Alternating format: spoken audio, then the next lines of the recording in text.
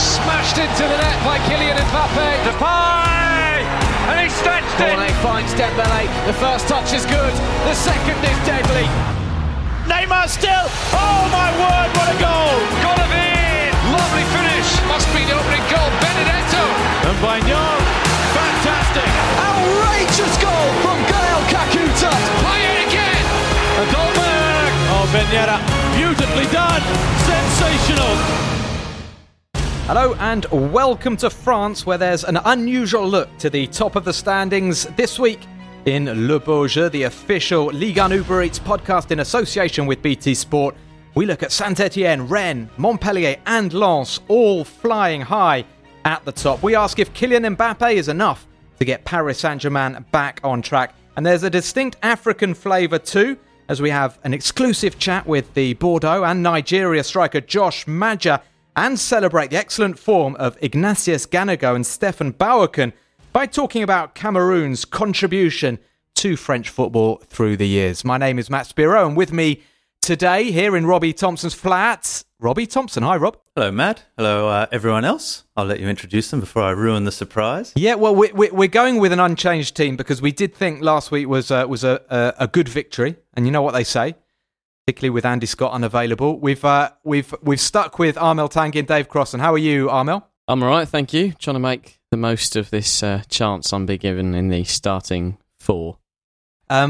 Dave, we know you were a little bit upset last week with all of us forgetting your birthday. So I just wanted to say a belated happy birthday, and we have a present for you, Dave. Amazing. So I'm really touched. We're going to present that live on the pod. If you want to I'm going to open it live on the pod.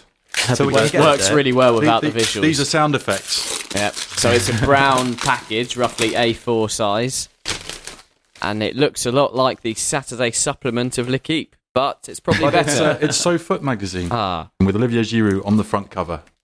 Brilliant. Just what you always wanted, Dave. It is exactly what I always wanted. With a Pablo Aimar interview. I look forward to reading that. It's a good I think read. that's the most interesting looking thing from that front cover. Pablo Dave? Aimar interview. Dave, be honest, do you already have it? I don't actually, no. No, Not in a hard copy. I have access to the online version. It could certainly fill a few gaps in your knowledge, Dave, if there are any gaps. Yeah, let's move on with the action. I just hope, Dave, you can forgive us about last week's little mishap. Yeah, I can. I've just got a footnote to my Vitorino Hilton birthday thing. I know we all look at the stats after matches, and I commentated the Montpellier-Lyon game on the Tuesday night, and Vitorino Hilton got sent off a couple of days after his 43rd birthday, and I think it was the largest age difference between a player fouled for a penalty and the fouler, as Hilton fouled Ryan Shirky, who's 17. Wow. I'd like someone to confirm that, but I can't think that anyone has ever had more than a 26-year difference in giving away a penalty in a professional match. It's almost like fouling your son in the back garden, isn't it? It's like, And was it really a foul? I guess it was. Yeah, it was. He went in. He didn't make a move, though. No. He was trying to block the Took ball. him out in his knee. Even I'd give that one, so it was probably a penalty. Okay. So, yeah, fair enough then. Well, Vito and Montpellier still in rude health this season, but so are Saint-Étienne. They went to Nantes on Sunday on the back of 3 straight victories. Claude Puel's young team doing remarkably well. Andy Scott commentated this game at La Beaujoire, Nantes versus Saint-Étienne. This is Denis Bouanga, who scored the second goal in Marseille. A fabulous goal it was as well. He may have turned provider here, and Saint-Étienne have the goal. Just 68 seconds on the clock, and they're in front thanks to Adil Aouchiche.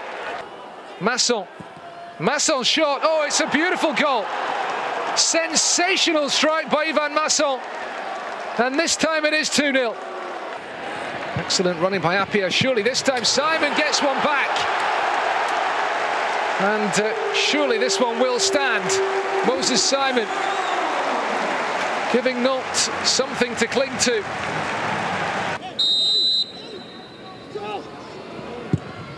Free kick struck by Girotto. It's taken a nasty deflection, which completely caught out Jesse Moulin.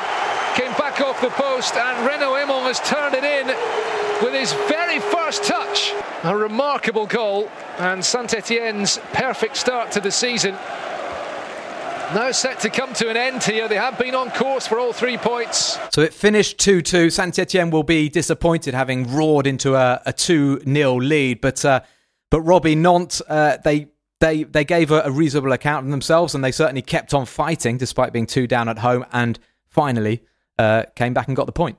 Absolutely. I think there are lots of interesting things about this game on and off the pitch. I thought Adil Aouchiche, his first goal for Saint-Étienne is fantastic. It wasn't the most difficult goal, but he's such a talented young player, and I got to know him a little bit at PSG last season. He's a really lovely kid, and it was curious to see him so intent on moving to Saint-Étienne, but clearly Claude Puel knew what he was doing, and it was part of this Claude Puel revolution of bringing in young players, which is, again, you get rid of Stéphane Ruffier, you get rid of Yann Mvila, you get rid of these guys that have strong egos, strong personalities, guys that are very well respected in Ligue 1 as well. Is it curious or is it admirable? Because honestly, could you imagine him playing much football this season at PSG? And bearing in mind, he's probably going to start most games for Saint-Étienne. No, but you could go on loan.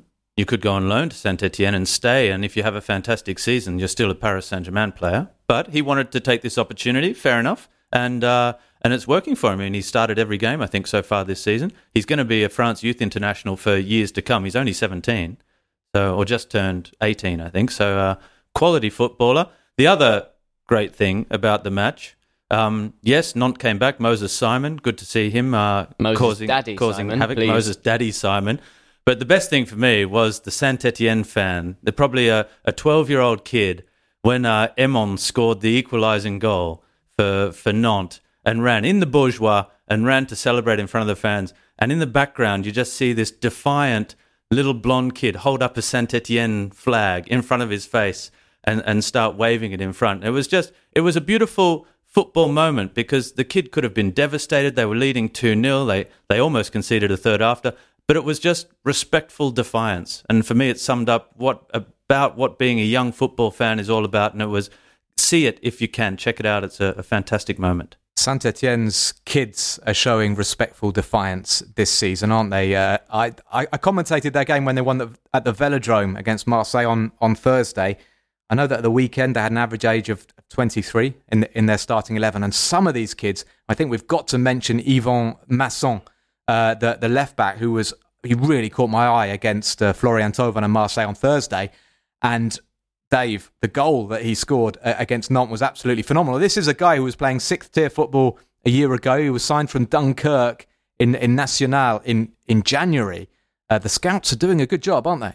They are. He really looks the part, and Saint-Étienne are building for the future with Masson and the other youngsters that Claude Puel has got in there. Disclaimer, Masson in French is a builder. I was going to throw that out there before Dave even started talking because I could just smell the jokes. Yeah, that was a bit téléphoné, that one, unfortunately. A bit telegraphed, that joke. But I like what Claude Puel is trying to do. I'm not convinced that it's going to work over the duration of a full Ligue 1 season. That we've seen it before at Saint-Étienne, that under Oscar Garcia they had a really good start in 2017 and then that all finished really horribly. They don't have a proper centre forward. I think they will get found out by better Ligue 1 clubs than Nantes. But yeah, very good start to the season for them with 10 points from 4 games. It's essential they keep hold of Wesley Fofana. Fantastic player, Wesley Fofana. Yeah, who's Leicester have offered big bucks apparently. And 30 million. And Claude Puel has said that there's absolutely no way he's going. And we know that Claude Puel has a lot of power these days in terms of he's not just a coach and a manager. He's got a big say in the whole sporting strategy of the club. And yeah, Fofana was absolutely brilliant against Marseille. And a lot of these youngsters are impressing me. Madi Camara in midfield is a good player, and we know that Boanga and Amouma are in attack. If Amouma's going to play like he has been in the last few weeks, there are not that many attackers in Ligue 1 better than him. But Dave makes a good point about there being no central striker. That is, they've got probably 7 wide attackers. Dave, 7 or 8 good wide Dave attackers. Always makes good points. Charlaby is out injured now, but Dave, it can be a little bit negative as well sometimes. And I just want to say, I'm enthusiastic. I think they need to get Nolan Rubeck. What Puel is doing is interesting because he's getting rid of, it seems, a lot of the higher earners, the older guys. Yann Mvila has gone to Olympiacos. It seems that Kazri and Boudebouz are seemingly on their way out. He's keeping Debuchy, but clearly he wants guys who are going to buy into his tough methods. He wants kids who are going to run and run and run. And, given that he's got the powers now, I think it's a coherent strategy. And I'm not saying they're going to stay in the top 3 this season, but I can see them finishing top 6, top 8. I agree. And also keep in mind, and you can't ever really let this out of your mind, I don't think, for this season, because it's a strange season, a post-COVID or during COVID season. No clubs have any money all over the world. This is the moment to show your faith in the youngsters. Nice, I think, are doing a similar sort of thing. They had a plan in place as well from before to try and build up a young squad. But now, really, if ever there was a season where you're not going to buy and spend a lot of money on players, it's this one. And they've done well to just get in and get all these young players and build their team around them. Why not? Matt, that will link us very nicely into Paris Saint-Germain, putting faith in young players and not spending any money. No, I'll let you do the links. I was going to say, if you want me to be really enthusiastic about a team, we could talk about Montpellier. But I'm going to be moderately enthusiastic about Saint-Étienne. I'm very enthusiastic about Montpellier at the moment. Dave, have a word about Montpellier, because it's not one of our feature games, but they've been tremendous and they beat Angers 4-1, didn't they? And it's interesting because they've always been solid. We talked about it, their consistency through the years, but they're not just solid now. They can create and score, can't they? They're the top scorers in the league now after their flurry of goals. And I just really like watching Andy Delors, Gaëtan Laborde, Florent Mollet and Téji Savanier. Téji Savanier, whose children producer Ian wants, apparently, having commentated them last weekend. He sent me that message. Controversial. I'm sure he's pleased that you've just announced that on air. Yeah. Well, he wants to take them to Téji Savanier's local McDonald's, or what's going on? No, he just... never mind, let's not go into it. But but what a player. What a player. Really an old school player, isn't he? He's got these chubby cheeks. He looks like the sort of guy who you see on a Sunday league pitch, who kind of runs the show. Doesn't fag at half time. Yeah, fag at half time. Doesn't run too much. Yeah. The McDonald's reference is going back to an interview he did a couple of years ago where he says he still enjoys the odd McDonald's. But he's been linked with a lot of people saying, let's get him in the France team, if not, the France squad at least. Or should we just... Maybe that's a little bit... Let's just let him enjoy his football and celebrate what he's doing at Montpellier. I think he doesn't have the physical capabilities to play international football, I don't think. They'd also have to move the French training ground down into the southern region of France because he's not much of a traveller. Isn't he? Yeah. Not much of a traveller. Great. It is great to see. It is great to see Montpellier up there, and we will be featuring them, of course, in the coming weeks. Rennes against Monaco was the big game at the weekend. It was, I think, second against third, wasn't it, with Saint-Étienne having gone top just before. Angus Turode had the pleasure of commentating the action from Roazhon Park. Fabregas with the corner. Out to Diop, who volleys it straight to the ground. Oh, that's problem. And it's the first goal for Wissam Ben Yedder. And a disaster at the back for Rennes, pounced upon by last season's top scorer. Guirassy again involved. He's beginning to get more of an appetite for it. Good ball into the middle, and then Zonzi is equalised. 5,000 delighted Rennes fans go wild inside Roazhon Park. Traoré into the box with the throw. Here is Guirassy. No penalty, and this doesn't matter because it's a goal, and Rennes have won it, and it's the youngster Truffert.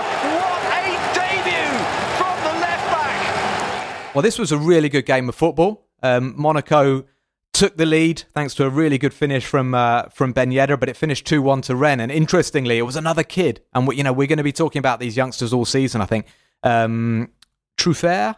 Adrien Truffert came on for his Ligue 1 debut at the age of 18, a left-back, after an injury to Mawassa. He set up the equaliser for Steven Nzonzi, a brilliant cross that Nzonzi headed in.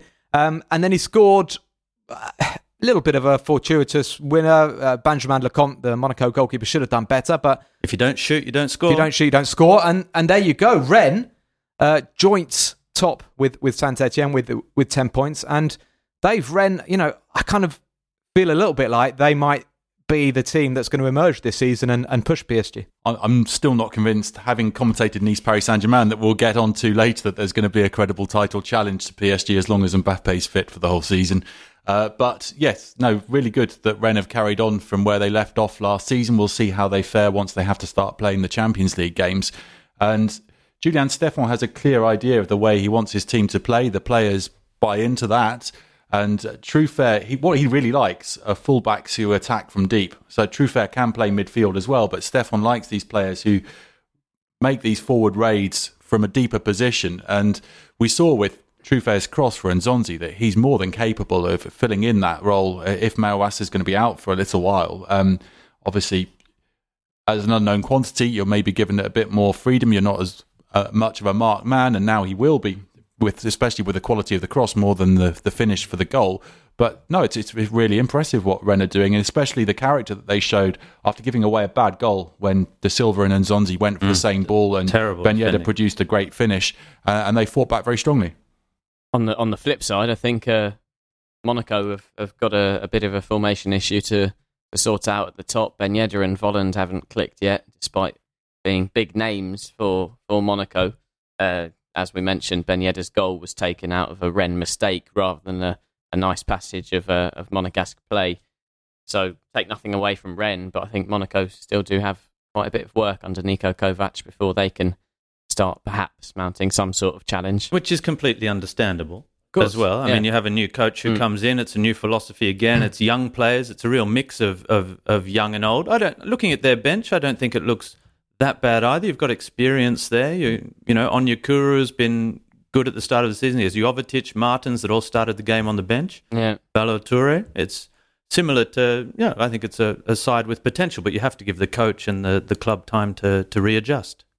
You're listening to Robbie Thompson, executive producer of This Is Paris, the weekly Paris Saint-Germain magazine show. And going just back to what you were saying, I think it's interesting, Robbie, what you were saying about how, this season is a strange season and we're going to see a lot of youngsters. And I think the role of the manager is bigger than ever, partly because you've got the 5 substitutions, partly because you've got players out with COVID-19, you've got players suspended, we've had a huge number of red cards. And I've been really impressed with Claude Puel and the way that he's been using his substitutions. And, Julien Stéphan as well, okay, he didn't want to bring on Truffet early, he had to. But if you've got kids like that, I know Armel's been raving about Brandon Soppy, the right back who's come in, and clearly these clubs have really good academies, and I think it's going to stand them in good stead. We're going to move on to PSG, Rob, but first we're going to bring back an old favourite. It's our Déjà Who section in Le Beau Jeu. Just in case you're a new listener, you don't know what this is, I give you a clue. You have to try to work out who I'm talking about, and if you know the answer, it's great news because you could get a shout out on Le Beau Jeu. You need to send an email to league1podcast@gmail.com or using the hashtag on Twitter. We will find you, hashtag Le Beau Jeu. So here we go. It's time for Déjà Who. So I played over 100 Ligue 1 Uber Eats games in the course of my 3-year stay on Beauty Island. I went on to play in Spain and Belgium, where I certainly met the standard. I played and still play for America without actually playing in America. Some might say I look like Ted from How I Met Your Mother, but with a perm added in. If you know the answer to that intriguing déjà vu that was dreamt up that last clue is just a giveaway, man. Yeah, it's a bit of a giveaway, but thanks to Ian Holyman for those clues, and a special mention for Stephen Willis, our sound man who spotted the likeliness or the resemblance, that's right, with Ted from How I Met Your Mother. Nice against Paris Saint-Germain, Robbie. It was a big game, wasn't it? Because PSG had this stuttering start. They lost their first 2 games. They just about got a win against Metz. They were down to 10 men, and Julian Draxler scored in the dying seconds. They went to Nice on Sunday. David Crossan commentated this one from the Allianz Riviera. And now Mbappé with another nutmeg. It's 2 that he's put in on Attal, and Mbappe's won the penalty. Well, he has been the most dangerous player throughout this match, and Mbappe's been fouled. Benoit Bastien points to the penalty spot. What a return from Kylian Mbappé. It was so important to get him onto the team sheet and into the starting lineup, and he has given the champions the lead at Nice. Mbappé leaves Attal trailing. Mbappé, this would be a wonderful goal. Benitez saves, but the follow-up is in, and Paris Saint-Germain have their second goal. It's Angel Di Maria. It's Di Maria, formerly of Real Madrid, with the free kick, and it's been headed in for Paris Saint-Germain's third. Marquinhos, the skipper, celebrates. 3-0 to Paris Saint-Germain as they finally looked like champions. And why? Because of Kylian Mbappé. Di Maria was good, but Mbappé was outstanding. When you commentate these games, I think we've all been prone to commentators' curse. And so the first time that Mbappe took on Youssef Attal, I said, Attal, quick player, maybe one of the few that could cope with a sprint with Mbappe over 30 or 40 metres. And then Mbappe just ran past him time and time again. Nutmegged him at least twice, maybe 3 times. Got fouled by Thuram for the penalty. Just kept running at Attal so much that Attal ended up with a hamstring injury and had to go off. Mbappe was just brilliant. A goal from the penalty spot, from the penalty he won himself, and then the shot that was saved by Benitez and Di Maria followed up, and he could have had many more. I love the headline that L'Équipe, the French daily sports newspaper, used to describe Attal's match, which was Mbappé enrhume Attal, which basically means give him a cold. It was that quick going past him. Which is an allusion to Mbappe being back from coronavirus, I presume, as well, but... Maybe I'm giving them too much credit. It's far more serious, David. Yes. I think, do we sometimes forget just how quick Kylian Mbappe is? I mean, is that possible? Well, I mean, there you think Attal is very, very quick. Attal didn't have a bad game going forward either. He was all right going forward, but I'm actually worried about him. I think a player that's that dependent on pace, that's had the injuries that he's had, will he ever rediscover that blinding pace? He was just coming back from injury. He was just coming back from a hamstring injury. He played, and he had a serious knee problem. Yeah. He started against Montpellier last week and looked sluggish. So this was similar again, was it? I think you're being a little bit harsh. He's not only pace. I think he's a quality footballer as well. He's got great technical ability, but he needs that acceleration to put it into work. Imagine if Téji Savanier had that pace. Oh, now we're talking. And Mbappe always just looks keyed up when he's been out for a bit, or if something's happened. There sometimes when he makes, I don't know, a comeback, if he's been injured or if he's been left out by Thomas Tuchel and got annoyed, and he just seemed to be in the mood, didn't he, Dave? From the word excited. Go. He said that in his post-match interview. Just delighted to be back playing Ligue 1 football. It's been such a long time because that was his first Ligue 1 game since the break for coronavirus. He hadn't played since scoring a brilliant near-post goal against Sweden in the Nations League at the start of the month and then testing positive for coronavirus. He's a player who loves playing. I love watching him. And actually, when he plays out wide left, that's where I enjoy watching him play most. I prefer seeing him play there than as a centre-forward. And he played ever more left in the absence of Neymar suspended. And then after Idrissa Gueye went off injured and Ander Herrera came on, there was a slight tweak in the formation. But he's just unstoppable and so good to watch. We're lucky to have him. I didn't see this one, but I've just noticed that he was substituted. That was all right. He called to be substituted and Tuchel left him on for about another 5-7 minutes after that. There's no problem there. You just expect that, having not played for a while. He doesn't take well to that normally. It gave him more time to recover from his ankle problem as well. He asked to come off. Robbie, we usually dismiss... Not intentionally, but I don't have to defend PSG. PSG routine. PSG wins as routine. They've done it, but a week ago you were sitting there saying it's going to be a few weeks of suffering. It's going to be really hard for PSG. This is big that they've got 6 points from 2 games. That goal at the end, you commentated against Metz. PSG were playing with 9 men for the last few minutes, and they got a winner. They must be feeling boosted by these 2 wins. Thank you, Matt, for giving me a chance to talk about that game against Metz as well, because it was a long night for PSG. I was at the Parc des Princes, and they did struggle. They've lost Juan Bernat for 6 months with a knee reconstructive surgery, which will take place this week. That's a huge blow for them at left back. Kurzawa's suspended for 6 weeks. Abdou Diallo was sent off in that game. They finished the game with 9 men, and in the 93rd minute, it was the players were dead on their feet. Angel Di Maria with the most sublime control, and then cross. Ukidja couldn't deal with the cross. Julian Draxler was there to score a 93rd minute winner, 9 men against 11.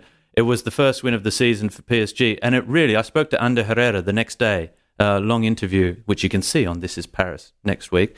I told you to stop plugging your show, Rob. Where Ander said that they were heading to Nice with real confidence. It was that they felt that they had turned the corner against Metz, that what they perceived as bad luck against Lens and Marseille, where frustrations, perhaps they didn't deal with it well, they had chances that they didn't take.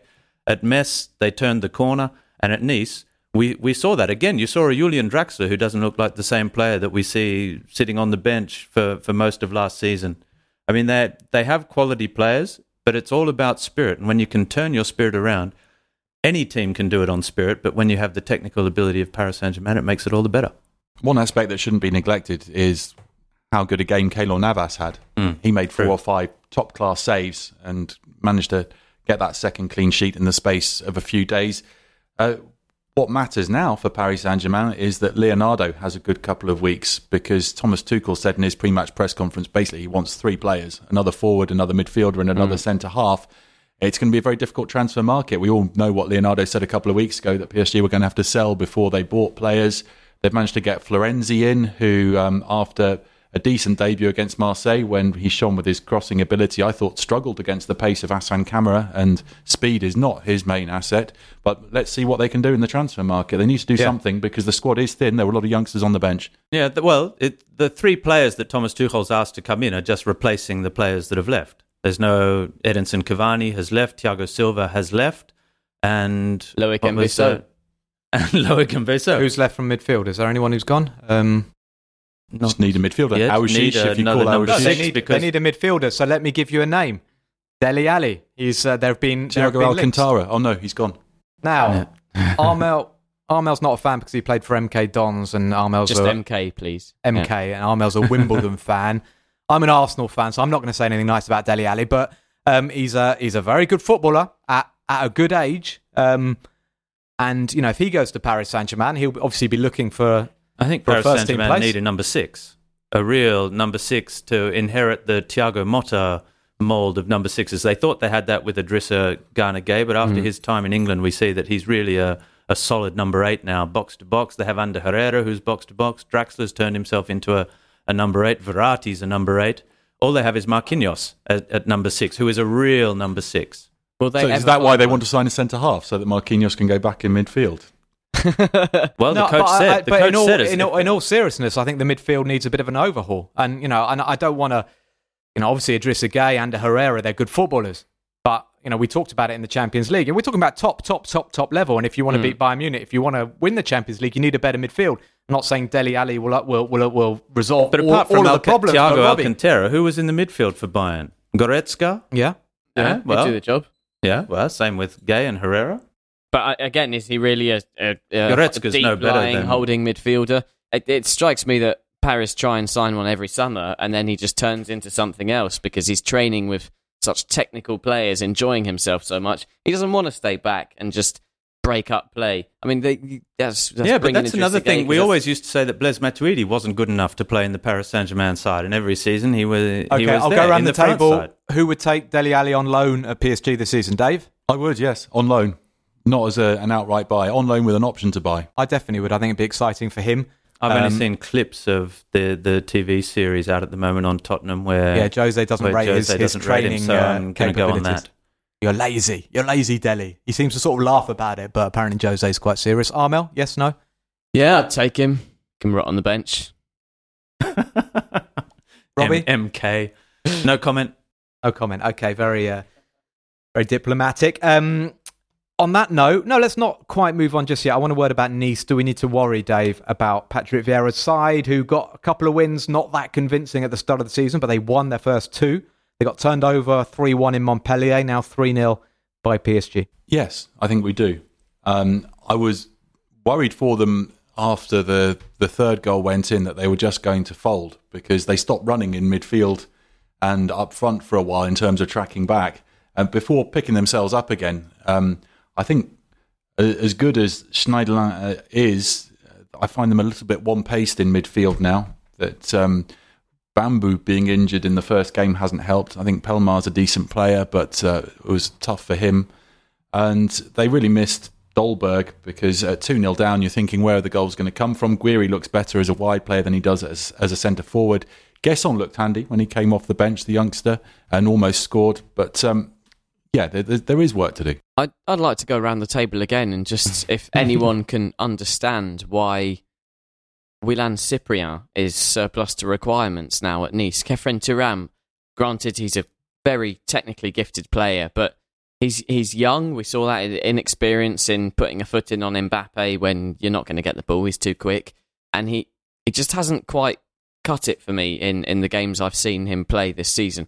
Willan Cyprien, we've known him for a few years now. Okay, he has an injury that has affected his efficiency, but he's a quality midfielder. I just don't understand why. Is he want away?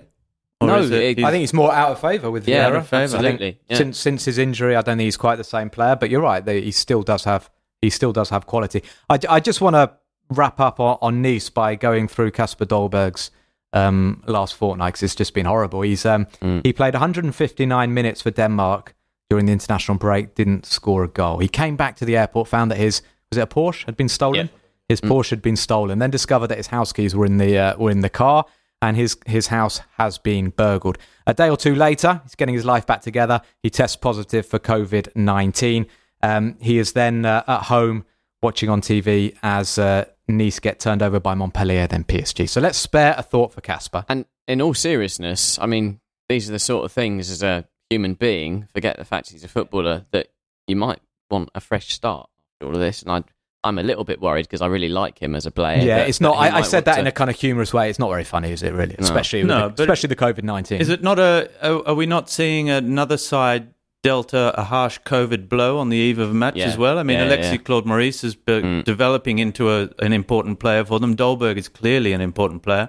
And not to bring it always back to PSG, but perhaps we should look at the PSG's first two matches in a different light, considering they're without 7 players with COVID. There you can see what 3 players missing with COVID can do to your side and your preparations for a match. It's probably worth the footnote as well, saying that under the regulations that were being applied at the start of the season, Mbappé wouldn't have been able to play against Nice. That was now, brought down to 7 in line days. with the national regulations, you need to isolate for 7 days, and as long as you can supply the right medical data to the COVID Commission, you can get dispensation for your player to play from day 8. So we're not going to see players out for as long in general because of COVID. But you're right, Rob. It wasn't time to go back to PSG. We're going to move on from I had PSG. to defend them a little bit. I had to create my own polemic. We're going to head south, Robbie. We're going to go to Marseille, where it's been a difficult few days. They were beaten at home by Saint-Étienne. Armel Tanguy commentated their game at the Stade Velodrome on Sunday night. Marseille versus Lille. He's found Araujo here, and Lille take the lead this time. Just the start this second half needed. They've caught Marseille cold. And Christophe Gautier's men in the lead here. And a chance now from the set piece perhaps to steal something. Sanson! And it is Valajamin who heads home for Marseille. On as a substitute, Valajamin. And on the score sheet. So it finished 1-1, but Marseille will be pretty happy with that because it looked like they were going to lose against a Lille side that created a lot more. Marseille were awful. Yeah, they'll be very happy. Marseille's season's over, isn't it? After beating Paris 1-0 at the park. Do they care anymore, Matt? If they continue like that, then their season is not going to go very far. It was really a dreadful performance from them. And say what you like, they played Thursday evening prior to a Sunday game, but I know pre-season was bizarre this year, but we're 4 games into the season. This is their job. They should be able to play 4 days with 4 days between a game. I mean, it took bringing on a striker who's been labelled all sorts of names in the Vieux-Port in Marseille to come on and head home a corner, which Morgan Sanson took after Florian Thauvin, who was pretty useless. Dimitri Payet, who I barely saw touch the ball, they'd been taking the previous corners and firing them way out of line. Sanson took one, Germain got on the end of it, and Marseille got a goal. But something's not quite right there, and it was illustrated for me by Dario Benedetto's performance, who I don't think will finish top scorer this season. Yeah, rumour has it I tipped him to finish as top scorer. But we talked about the important role of the coaches this season, and I love Villas-Boas, and he's done a great job, but I feel that he's struggling at the moment. And he tried against Saint-Étienne to play again without a striker.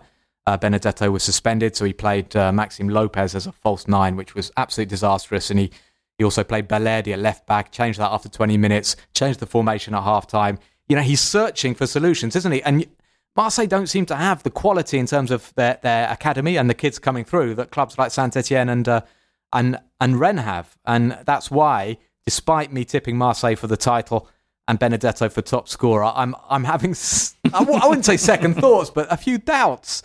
Dave, it may have been foolish of me. I think it was foolish of you, Matt. Marseille, most of their goals are coming from set pieces at the moment. They need to try and get better in open play.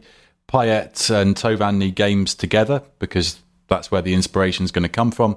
And yes, they could do with another forward. I think you're better up to date than I am with this Pepite that Andre Villas-Boas says that they're going to sign imminently. A Pepite is a nugget, and is used for Have they found top another young nugget? footballer. They found a nugget apparently from South America. Pepite's a great word in French because it either means like a little bit of chocolate you get in a cake or something, or a great young footballer. Now, Luis Enrique is a Pepite. He's 18 years of age, and by all accounts, or going on the reports in France this morning, Monday morning, he is close to joining Marseille from Botafogo for around 10 million euros. He's 18. I just had a look at his stats. He hasn't scored yet for Botafogo, so it doesn't look like he's going to be a quick fix, does he? One for the future? Maybe like a Luis Araujo, who arrived from Sao Paulo in 2017 at Lille, and 2 goals in 2 games for him now. He kept Ikone out of the starting lineup on Sunday, and he looked good. Much better transition, that, Armel. Yeah, thanks. But Christophe Galtier said after the game that he knows he won't have this squad come October the 5th. He knows the club are looking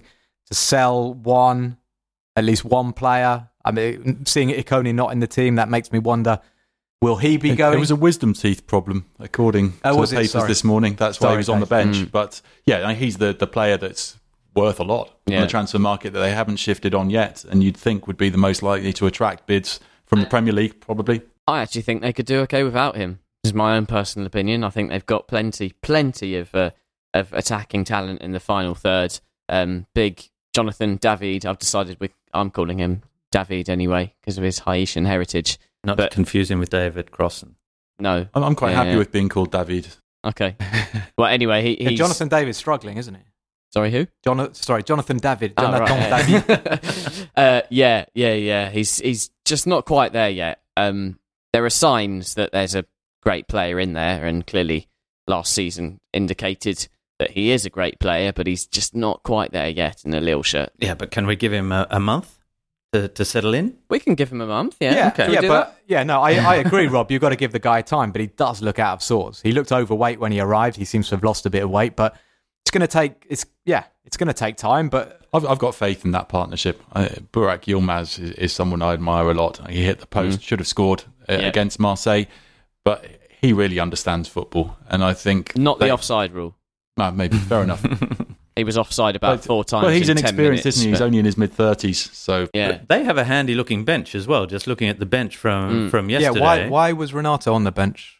He was coming back from injury. Okay. So there's Yazidzi is there as well, the other Turkish player who started last season with a hatful of assists. I was disappointed not to see Lihaji come on and wipe the floor with Marseille's defence, considering he left in rather touchy circumstances from Marseille to Lille this summer. I know we're not going to get there. Just quickly, Dave's comment about Marseille scoring from set pieces and needing set pieces, and since I didn't see Lyon on the running order for today's chat.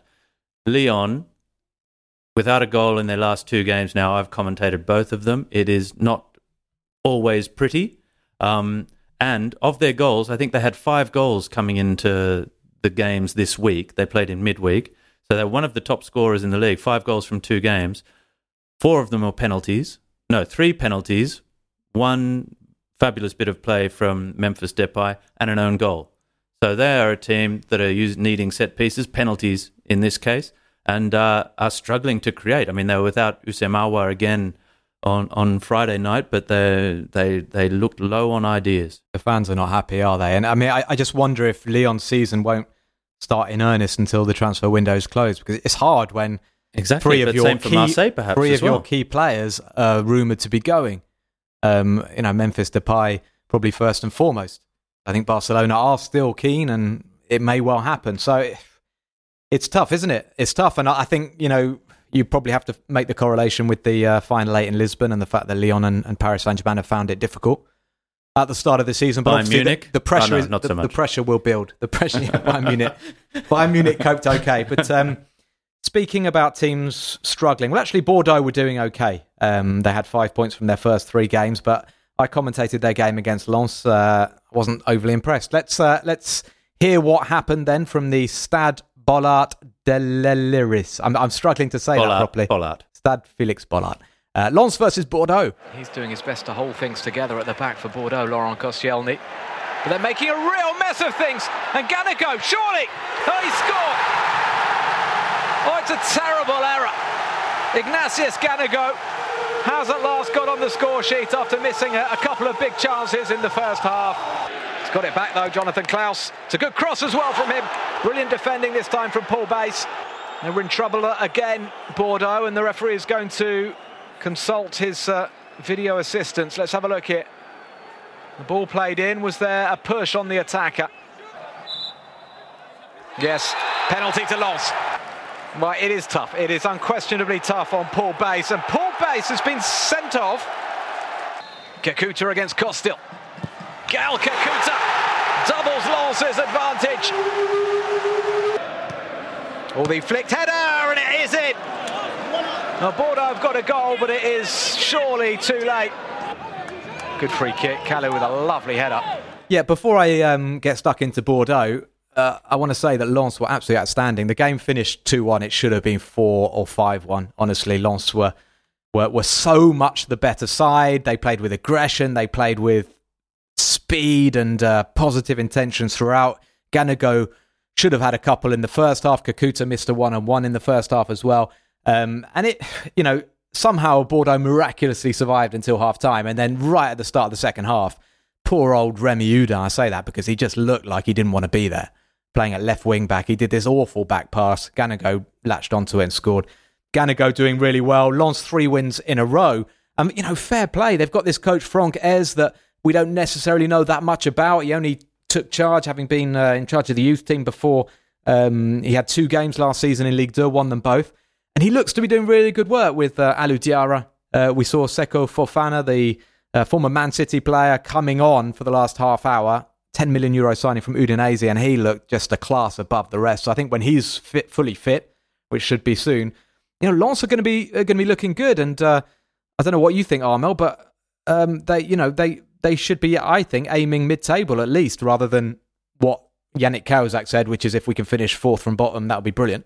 Yeah, well, they've got an interesting squad, a mix of up-and-coming talent and veterans like Cahuzac and his Corsican friend in goal, Jean-Louis Lecker. So they've got players that can help the youngsters come along. It's difficult to really predict because obviously they've just come up, so they've got a bunch of players who are still getting used to the requirements of playing top division football. But I mean, they've certainly started brightly. They've got a nice setup, nice way of playing football in that 3-5-2 formation. And you mentioned Seko Fofana, that was his first appearance. He was only just coming on. They've got Musadio Haidara, the former Newcastle player, to come back as well. So they've got some players that are going to improve them in the next few weeks. And yeah, I mean, I fancy them for a top 10 finish. Armel, we're going to talk about Ganago in particular, who you interviewed last Thursday. But before we do that, I want to get something off my chest. We haven't had a coup de gueule yet this season, so I'm gonna bring one in now. Oh, quelle bande de chèvres! C'est mon coup de gueule. So the coup de gueule is a rant, and I've been looking to get this off my chest since commentating Lens Bordeaux on Saturday afternoon. We gave Jean-Louis Gasset credit for organising Bordeaux well and getting them off to a solid start, but honestly, on Saturday it was dreadful, and there was one moment in particular that really got on my nerves. There was about 40 minutes gone. Lens were on top. Bordeaux had the ball. Costil had the ball in his penalty area, and he'd kind of placed it down. The ball was stationary. It was on the ground. I was wondering what had happened because nothing was happening in the game. And I thought, is this a free kick, a goal kick? What's going on? And actually, he was just waiting because the ball was in play, but no Lens player was closing him down. And he waited. And we're talking about the Bordeaux goalkeeper playing away to Lens, who just got promoted. And I was just thinking, well, what are you doing? Eventually, after 20 seconds or something, a Lens player ambled towards him and he booted it upfield. But I'm like, Bordeaux are coming here and they're basically saying, we'll take 0-0 now, actually, in the first half of a game against Lens. And I just thought, what is the point of playing football if you're going to do that? I agree. I was watching that and I thought that was a really strange moment as well. So negative. It's the mentality, isn't it? Yeah, yeah. I thought you were going to follow that with your Jean-Louis Gasset quote from after the game.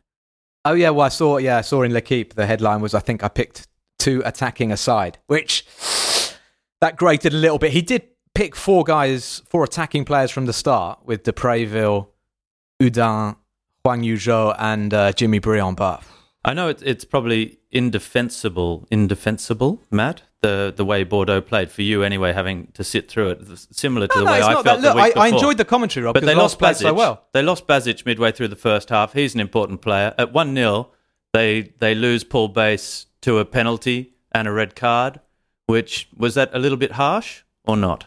The red card for Bass. Yeah, I thought it was tough. You heard my commentary excerpt there where I said brilliant defending from Paul Bass, and then thought, well, hang on. So that turns the game in your favour as well, although I do concede the first half was one-way traffic.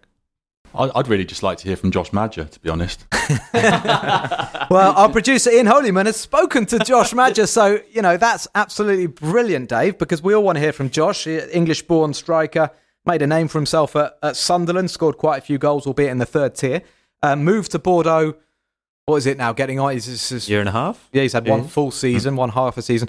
So anyway, Josh Madger talked to Ian and notably talked to him about Jean-Louis Gasset and what sort of impact he is having at the Matmut Atlantique. He's level-headed. I think he's very composed, and when he needs to put pressure on us to play, especially in training, he does it. But I don't think he's what's the word? I would just say he's much more calm, and when he needs to get his point across, he does it with an intensity. And I think that's important, because I think as a team we're not always going to play well, and I think to have a difference in emotion for when we don't play well and when we do play well is very important. So I think he brings a different energy for us, and we're just hoping to bring good performances and continue to play well. So fair play to Josh Madger for saying that we won't always play that well. They certainly didn't play that well on Saturday. And actually, he's probably done quite well because he was left out at the start. So, I think they need to get him in. Jimmy Briand is looking his age. Depreville struggled. Huang Yuzhou as well he can't play centre forward. So I think Madger needs to play. He's the one proper centre forward that they have on their books. He came on for the last 5 minutes and got a booking. That was his only contribution. But what do you think, fellas? Is Josh Madger, can he become an important player for Bordeaux this season? Yes. I mean, frankly, I don't want to put them down too much, but I don't think it's going to take much for an attacking player to become an important player for them this season. They need someone to step up. So why not Josh Madger? I mean, as you say, he's proved it in the English third division. So if he wants to turn himself into a credible player at the top level, then this is a great opportunity for him.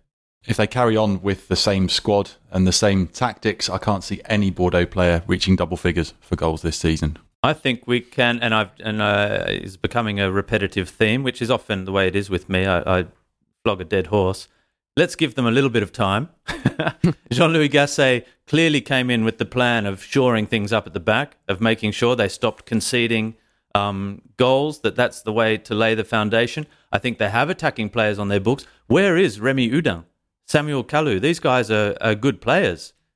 Why, Remy Houdin playing left wing back and looking completely out. He looks not the player he was at Reims. At Reims, he was a very exciting young player. And Jean-Louis Gasset is good with players like him. So it's a matter, maybe he's just taking this time to set up shop, to put the foundations in place, and then he's going to start trying to work on the attack. Because with players like Houdin, Huang, Madger, Depreville, not quite so sure, but Yassine Adli, these players, Kalou, they're form players. If you can get them inside, if you can get them feeling good, confidence up, then goals will come. Maybe all is not lost. Well, Armel, Josh Madger, a Nigerian international now. He decided to play for the Super Eagles. He's made one appearance for them already, but he was outshone, as were the rest of the Bordeaux attackers, by another African striker, Ignatius Ganigo, who now has 3 goals this season. He was signed from Nice in the summer, and I've been really impressed with him. Scored the winner against PSG, caused all sorts of problems to Bordeaux. You met him on Thursday. How did he come across to you? And, is he looking, do you think, like a really, really top signing? Yes, I think he's a very good signing for Lens. I think he's a lad with a point to prove, really, because he wasn't given that much of a chance at Nice, or at least not in his preferred position. Vieira and Lucien Favre played him out in a wide position, which I say Lucien Favre, that make him sound like he's been around a while. He has, but he's still only 21, and he's got an incredible turn of pace. He's got brilliant anticipation skills as well. We've seen that bouncing on the error from Marcin Bulka against PSG. Again, this was an error that he punished against Bordeaux. Well, you've got to be there to punish the errors, otherwise they just get mopped up.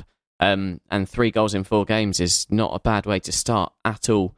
It was quite funny, actually, when I went to meet him, because I'd done my research and I saw that he came out the same academy in Cameroon as Clinton and G. So I said, oh, yeah, so anyone else come out there? He went, Samuel Eto'o. Okay, yeah.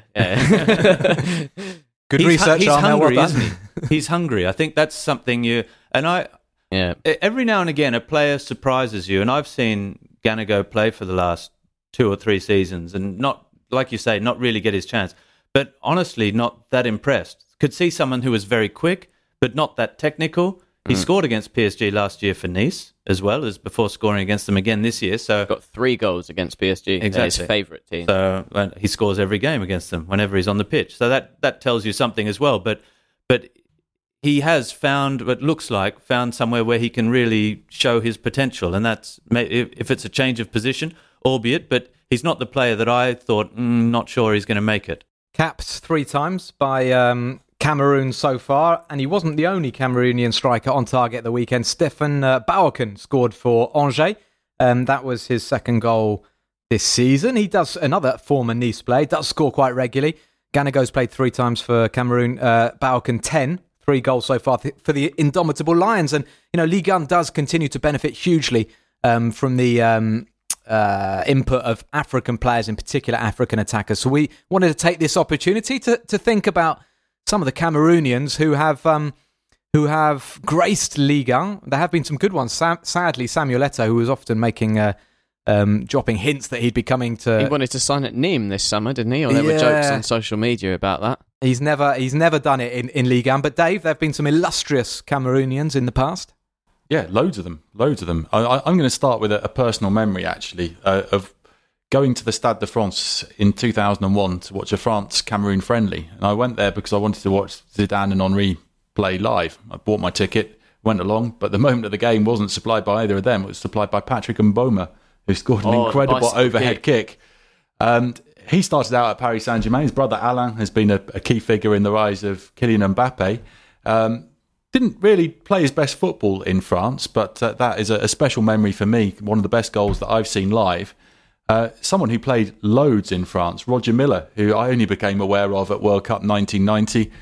Even at that age, I was probably 11 then, I wouldn't try to copy his goal celebration because my hips would have gone. But he played for Valenciennes, Monaco, Bastia, Saint-Étienne and Montpellier. And if I could get in a Ligue 1 time machine, I'd like to go back to Montpellier in the late 1980s and watch Roger Miller play with Carlos Valderrama, and then watch Carlos Valderrama play with Eric Cantona, with Laurent Blanc around as well. That just sounds amazing, and I wish there was more footage I could watch of that team. Probably Jean-Louis Gasset was there as well, I hazard a guess. He's been at Montpellier since day one. But Patrick Mboma, I play from time to time with him. We play futsal down the road from here, and he doesn't move, but as soon as he gets the ball, turns, bang, top corner. He's got a finish on him, as you say. That anecdote's rather better than mine. I've never played football with Patrick Mboma or Roger Miller. No, but if nobody's seen that bicycle kick, then you've just opened a whole world of beautiful bicycle kicks to them. We had Patrick Mboma on PSG TV as soon as lockdown finished. He was our special guest for the first training session when everyone was back on the pitch, and he is a hilariously lovely guy. Speaks perfect English as well. You can chat to him about anything. He I think he regrets a little bit not making it or more at Paris Saint-Germain. His best football was undoubtedly with the Cameroon national team, where he's one of the best scorers of all time, where he won the AFCON, the Africa Cup of Nations. Twice, Olympics as well. And Olympics, exactly, in Sydney Olympics. So, fantastic player. I also have a playing with him anecdote, which was very funny. He set me up for a couple of, like, as Armel says, doesn't move, just playing, turn top corner or turn and just play a sublime pass. And he gave me 2 perfect passes where I only had the goalkeeper to beat, and I missed 3 in a row. And at the end, he just goes, Robbie, je te fais plus confiance. Which means, obviously... Don't trust you anymore. I don't trust you anymore. You're not getting a single pass. And I didn't get another pass. You've got to mention Francois Oman Biek in this as well. Yeah. And you go back to the World Cup 1990 footage, watch his goal that was the winner for Cameroon against Argentina, the holders. And he played for loads of French clubs as well. Laval, Rennes, Cannes, Marseille, Lens. He played with Robbie Slater. Ignatius Ganigo mentioned him. He says that Lens are quite a big team in Cameroon, and I know he's not the first player to have said that because Rigobert Song, of course, played there as well, who's brilliant. And the late Marc-Vivien Foé, who wasn't a striker, but was a really superb player for Lens and for Lyon. Yeah, Omen Big's goal against Argentina was a seminal moment for me, and that Cameroon team. It's a horrendous mistake from the keeper, but it's one of the great moments in World Cup history, isn't it? Can I mention? And I'm just surrounded by three Englishmen, or a Welsh Breton, and two Englishmen. The Cameroon side should have beaten England in the quarterfinals of that tournament. And there's another player who's in there, one of their top scorers of all time, Koundé, who scored the penalty and was captain of that Cameroon side in 1990. I shouldn't have given Lineker 2 penalties, Rob. I mean, if you really want to go into it. Armel? I'd like to take it back to Ligue 1 and talk about two players. One that I think deserves an honourable mention because of the rarity at that time of his appearance in the French League is Joseph-Antoine Bell, Cameroonian goalkeeper. And one of the pioneering black goalkeepers in European football. And he was around Ligue 1 for years and years and years, playing for Marseille, for Saint-Étienne, for Bordeaux, so big clubs back then. So he definitely deserves a mention. The second for me is Bill Chatto, the former Montpellier left-back, purely because he spent a couple years at the same school that I went to, and my football coach would just talk about him all the time. I'll be like Bill Chatto. I want to tell that anecdote about Eric Djemba and how once I tried to interview him just after he signed for Man United, and I mistook Samuel Eto'o for him. It was at the African. It was really embarrassing. I think Samuel Eto'o was still at Mallorca, and I was at the Africa Cup of Nations, and Djemba said, "Okay, I'll give an interview. I'm just going to have my dinner. Wait, I'll come out." I was waiting outside the Cameroonian canteen, and Eto'o came out, and I was sure it was Djemba. I wasn't particularly familiar with either of them at the time, and Eto'o just stared at me. I said, "Are you ready for the interview?" And he just said, "Who the hell are you?" and walked off. And it was really embarrassing. So I probably shouldn't be making that public, but that was a good chat. I'm slightly surprised and disappointed that Choupo-Moting hasn't had a mention from Rob. Well, Choupo is there. We saw some fantastic goals with Cameroon in the last couple of seasons, of which he is captain of his national side. So obviously a quality footballer, and he showed it in the final 8 as well. More recently, or not more recently, but a recent player, because we haven't mentioned many current striking forces. What about Vincent Aboubakar? Aboubakar, yeah. Oh, yes. Quality footballer. Really, we never saw the best of him. And I think, did he go on at Porto and show real quality? Is Ganigo not a bit Aboubakar-esque? Who, sorry? Ganigo. A little bit. I have to say, I wasn't working in France yet. Aboubakar has a bit more quality, bigger. And I don't know if he's more quality. Give Ganigo a chance, 21. Absolutely. Yeah, I'll tell you one place where they're really hoping that they can get some Cameroonian goals is at Lyon. They need Toko Ekambi to start scoring and stop hitting the post. Yeah. And just a final one, because I know we like jokes here. Just for two names, we'll go with Gaëtan Bong and Yaya Banana, because you can't not mention those two. Gaëtan Bong, he was a fullback though, wasn't he? Yeah, he was. Yeah. Banana and Bong could have been a great partnership. Let's wrap up the pod. Before we go, we have got our favourite little Bon Voyage section where we look ahead to next weekend and decide where we fancy going.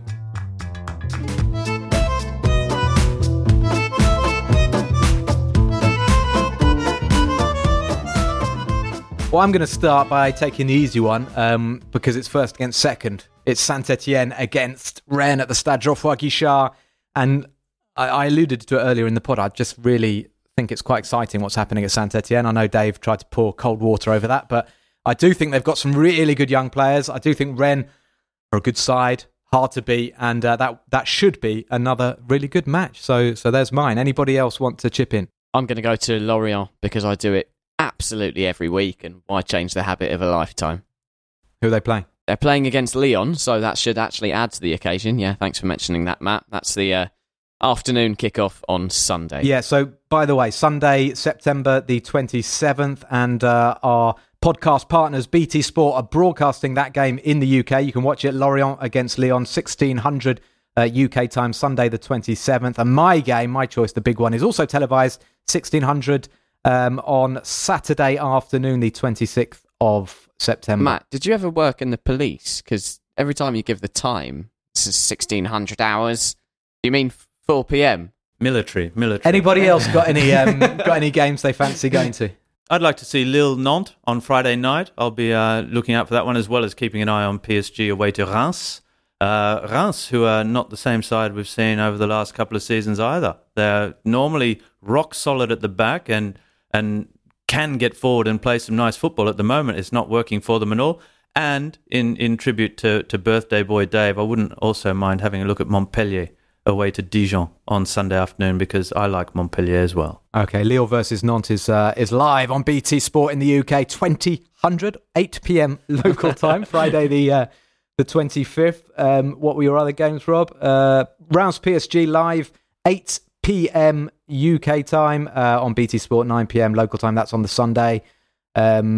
And what was I've undoubtedly stolen Dave's game as well. Dave. I'm going to pick Marseille Metz on the Saturday night, 8 o'clock UK time, 9 o'clock French time, because Marseille had this run of 3 home games in a row, and take 9 points out from that, and we'd be talking very differently about their prospects of challenging for the title. Now they have to beat Metz.